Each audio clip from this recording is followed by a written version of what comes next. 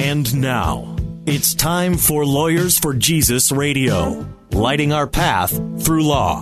A show about faith in the law and in the marketplace, featuring the partners from the law firm Mauck and Baker. Located in downtown Chicago, Mauck and Baker is nationally known for defending freedom and serving the people of faith. And now, Lawyers for Jesus. Good afternoon. Welcome to Lawyers for Jesus Radio. I'm Noel Sterrett. I'm an attorney at Mauck and Baker. We're a Christian law firm in Chicago. We help serve churches, ministries, not-for-profits, individuals. I do a lot of federal litigation where I get into kind of the sexy constitutional law issues, free speech, religious freedom. Have a lot of fun. Read a lot of the work of our current guest, David French. Glad to have you on. So thanks for having me. I appreciate it very much. No, it's really exciting. You know, you've done work on free speech on campus. You've done religious liberty work. You're now a writer and senior fellow at National Review, and graduate of Harvard Law.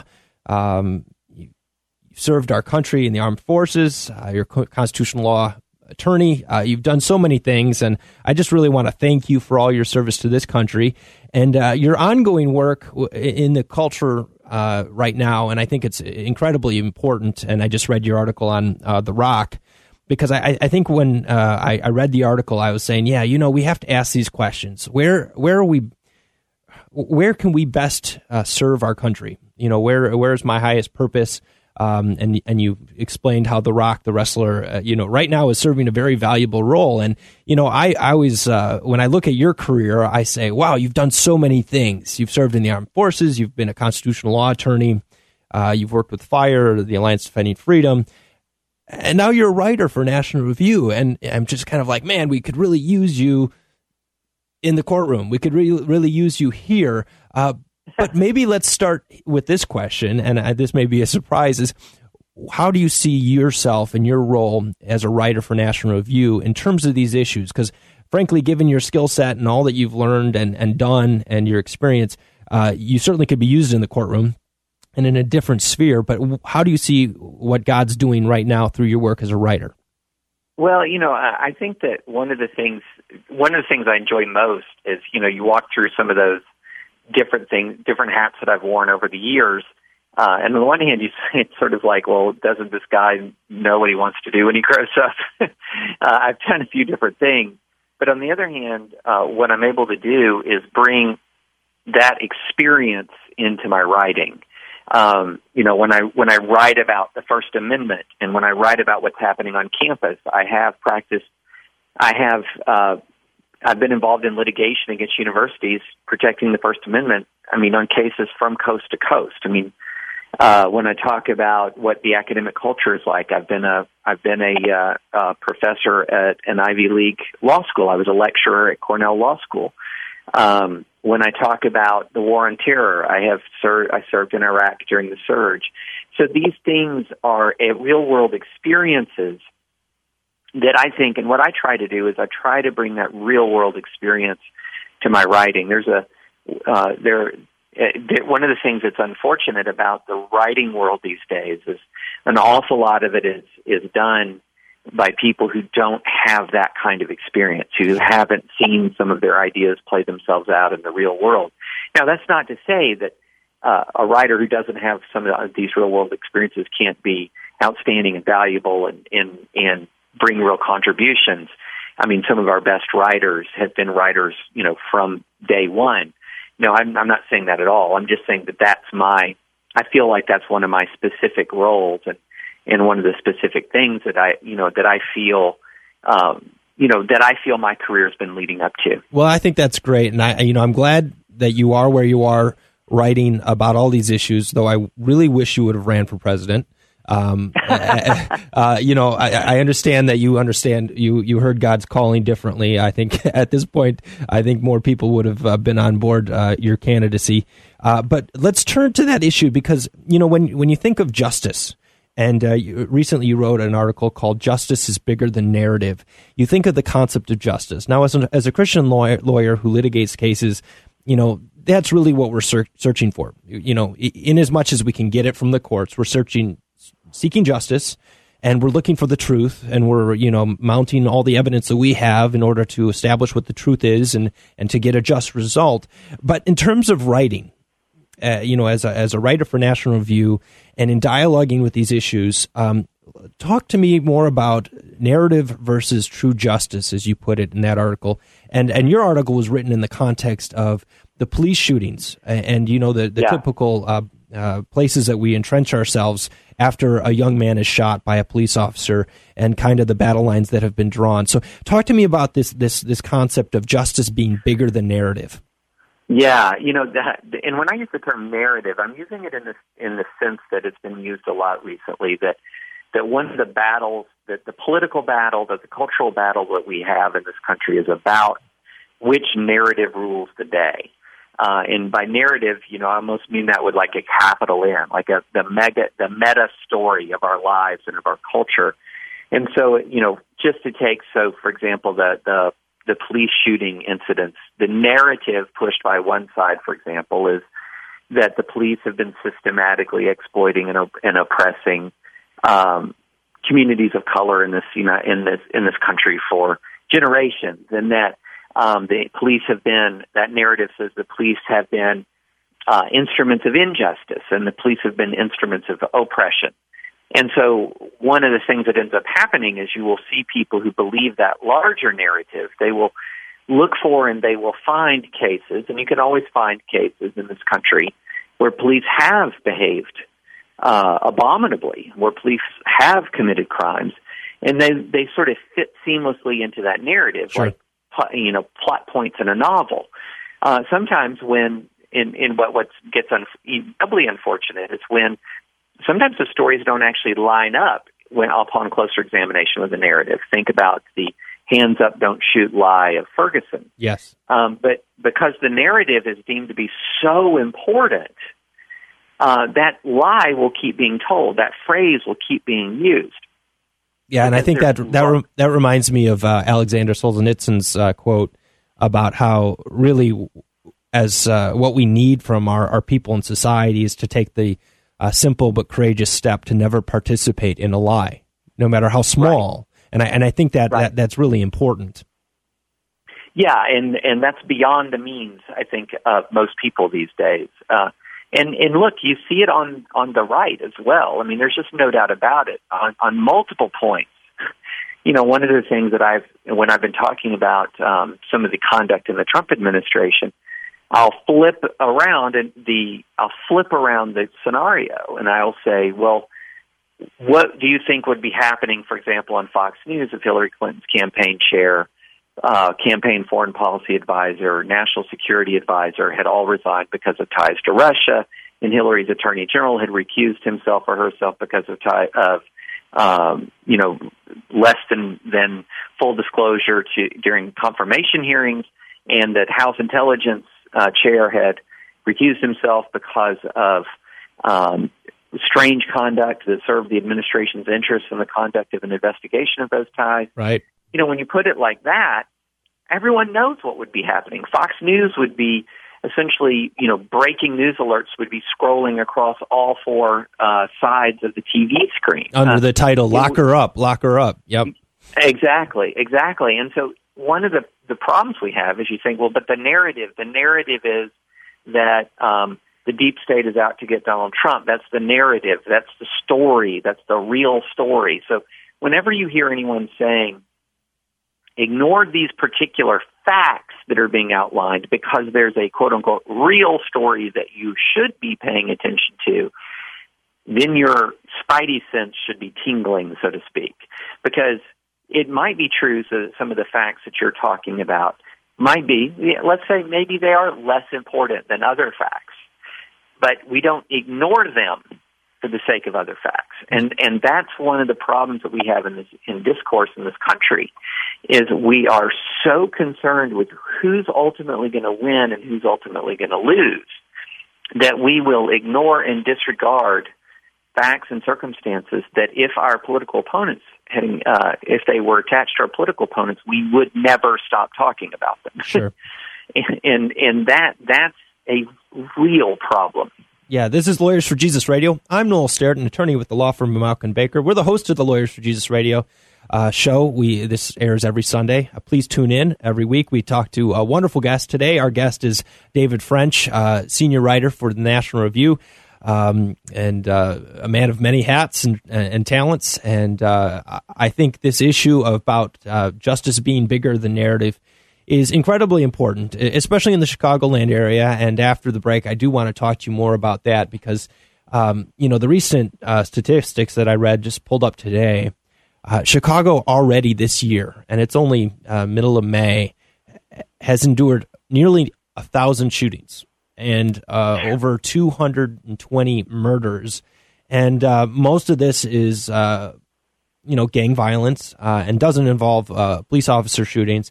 But really, I'm always sad because this is not just a new problem in Chicago. In fact, it's been going on for many years, if not decades.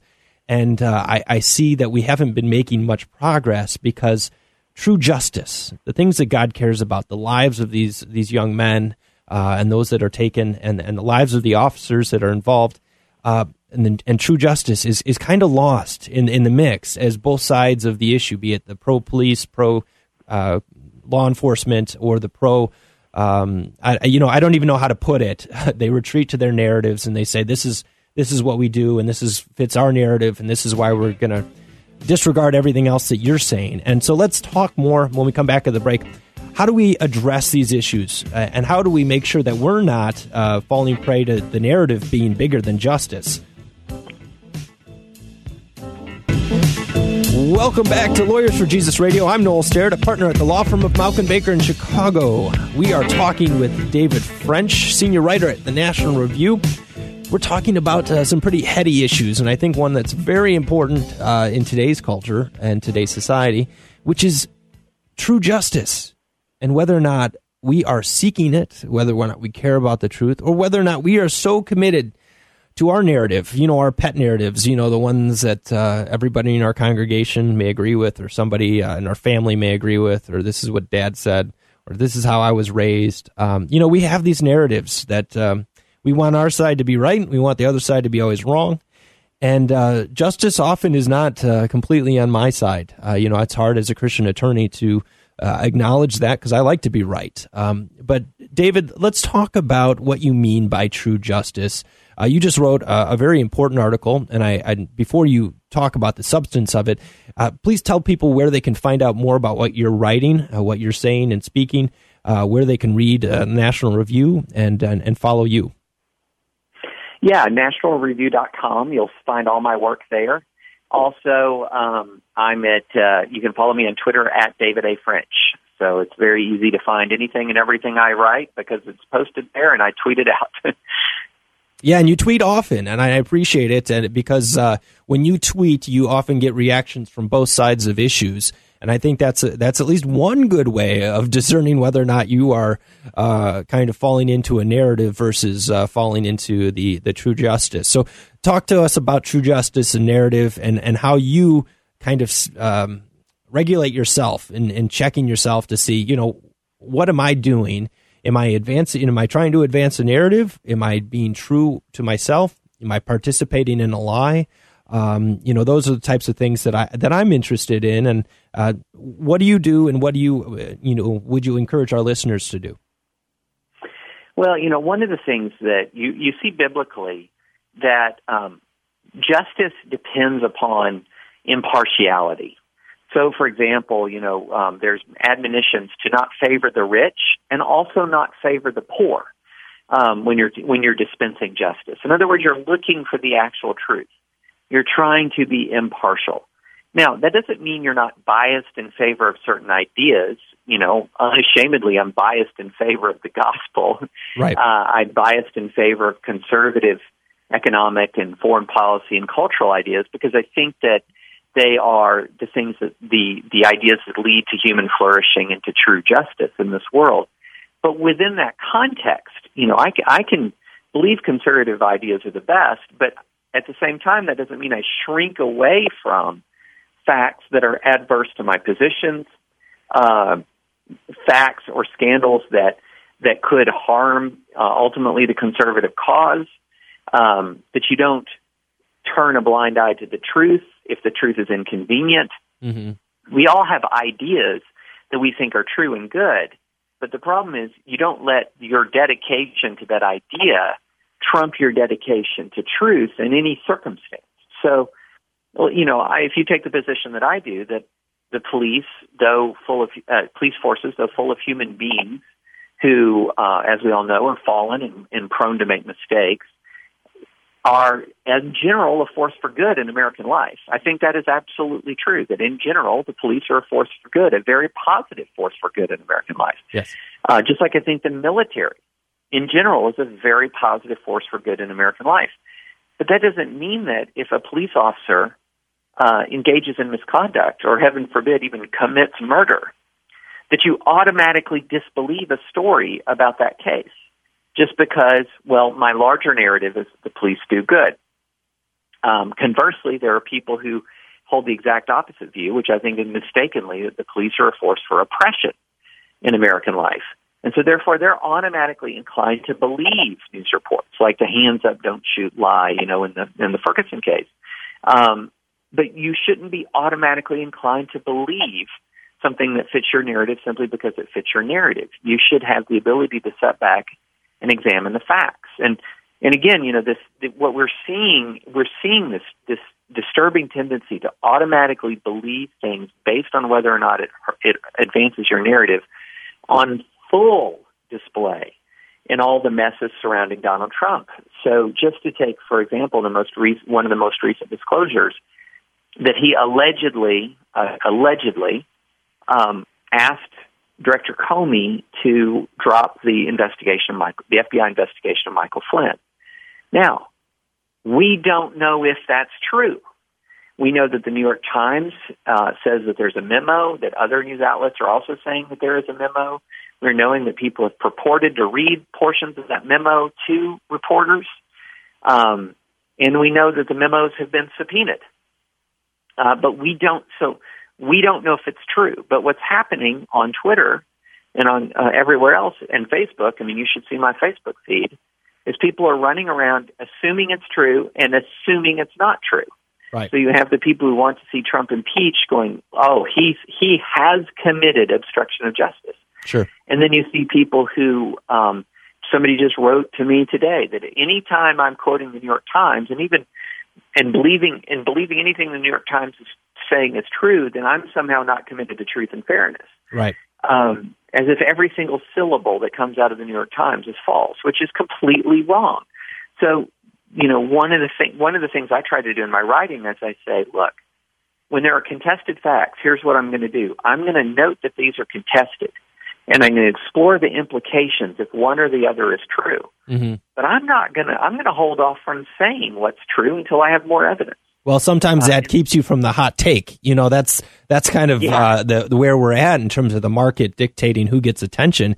Is the first person to run their mouth and rush to judgment gets the first radio show appearance or the nightly news spot. And this is where I think, in some sense, because everybody's in such a rush to judgment and so committed to the narratives, that what we're seeing, and our president's leading the way, is that as a culture we're having a crisis of credibility. Yeah, well, I've said this in other and to other folks, but reasonable is becoming the new radical. Yeah, saying wait for the evidence is virtually a hot take these days. Because we are so tribal and so polarized. And look, I get it. It is. There's something very comforting in having a sense of belonging that says I am with my people on all things. But we're so tribal that even saying wait for the evidence and if this allegation is true, this is serious, is somehow being viewed as being a traitor to the cause. That's a dangerous position to be in. And the thing is, here's what's so funny about it is that the level of dedication is being exerted on behalf of two people over the last year, Hillary Clinton and Donald Trump, who have shown no such dedication right. themselves to anyone else but themselves. Right. And so that's sort of the ultimate, the thing that is so sad and so pathetic about all of this is, you know, you look at the Democrat side and you've got people who to this day, I mean, it's just the greatest injustice of the world that Hillary Clinton didn't become president. And they're mounting this incredibly moral high horse over that, as if she wasn't a serial liar, you know, as if she hadn't engaged in her own corrupt activities. And then people are saying, well, you know, I'm defending Donald Trump because I'm defending conservatism. Well, he's never been a conservative in his life. So, you know, you kind of, you look at this unbelievable loyalty to people who are actually not really all that loyal to anyone but themselves. But that's the power of tribalism. Well, and not even that. When you look at what, especially, let's just speak to the Christians, okay? Because, you know, it's hard for me to speak to people that don't abide by the same book that I do. But when you look at really what's going on, you have a worship of people and a worship of tribes that leads to, you know, when Jesus said, I am the truth, you know, he was holding truth up to be the paramount principle. And, you know, both Jesus and Paul said, if my words are not true, you know, go for yourself and search them out. Take a look at what I'm saying and line it up with Torah and what the scriptures say. And I think that's one of the things that we're watching, is we're ultimately watching the manifestation and the result of idolatry. And when we have idols in our hearts and truth, and Jesus says he's the truth, and the truth and justice are not the primary concerns that we have in life, we can lead ourselves into idolatry, where and a sure sign of idolatry is that you're committed more to the narrative than to true justice. Sure. Well, and it's also there's a lack of faith. Yes. Because, you know, what a lot of people are saying is, well, the only bulwark, the only protection that we have in this country against any number of terrible things happening is Donald Trump. Oh, man, Lord save us. You know, yeah, if that's your only bulwark, man, wow, things are more fragile than I thought. No, our bulwark, the church's guardian, is not Donald Trump. The church's ultimate guardian is Jesus. It's Amen. God. It's, you know, so we already have the strongest possible ally. And so we don't need to advance and face the future with fear. But what we have is this enormous wave of fear that says, if we don't unconditionally, and literally this is what we're beginning to see at this point, is sort of unconditional support for Trump. If we don't unconditionally support him, the cataclysm that will be visited upon the church is unthinkable. Yes. And, well, we're coming up to the break, but it's been an honor to have you on, David French of National Review. Go look up his articles online, read what he says, follow him on Twitter. You're listening to Lawyers for Jesus Radio. Attorneys at Mauck & Baker. Call us if you have a legal issue, 312-726-1243. David, thank you so much for being on with us. Thanks so much for having me. I appreciate it.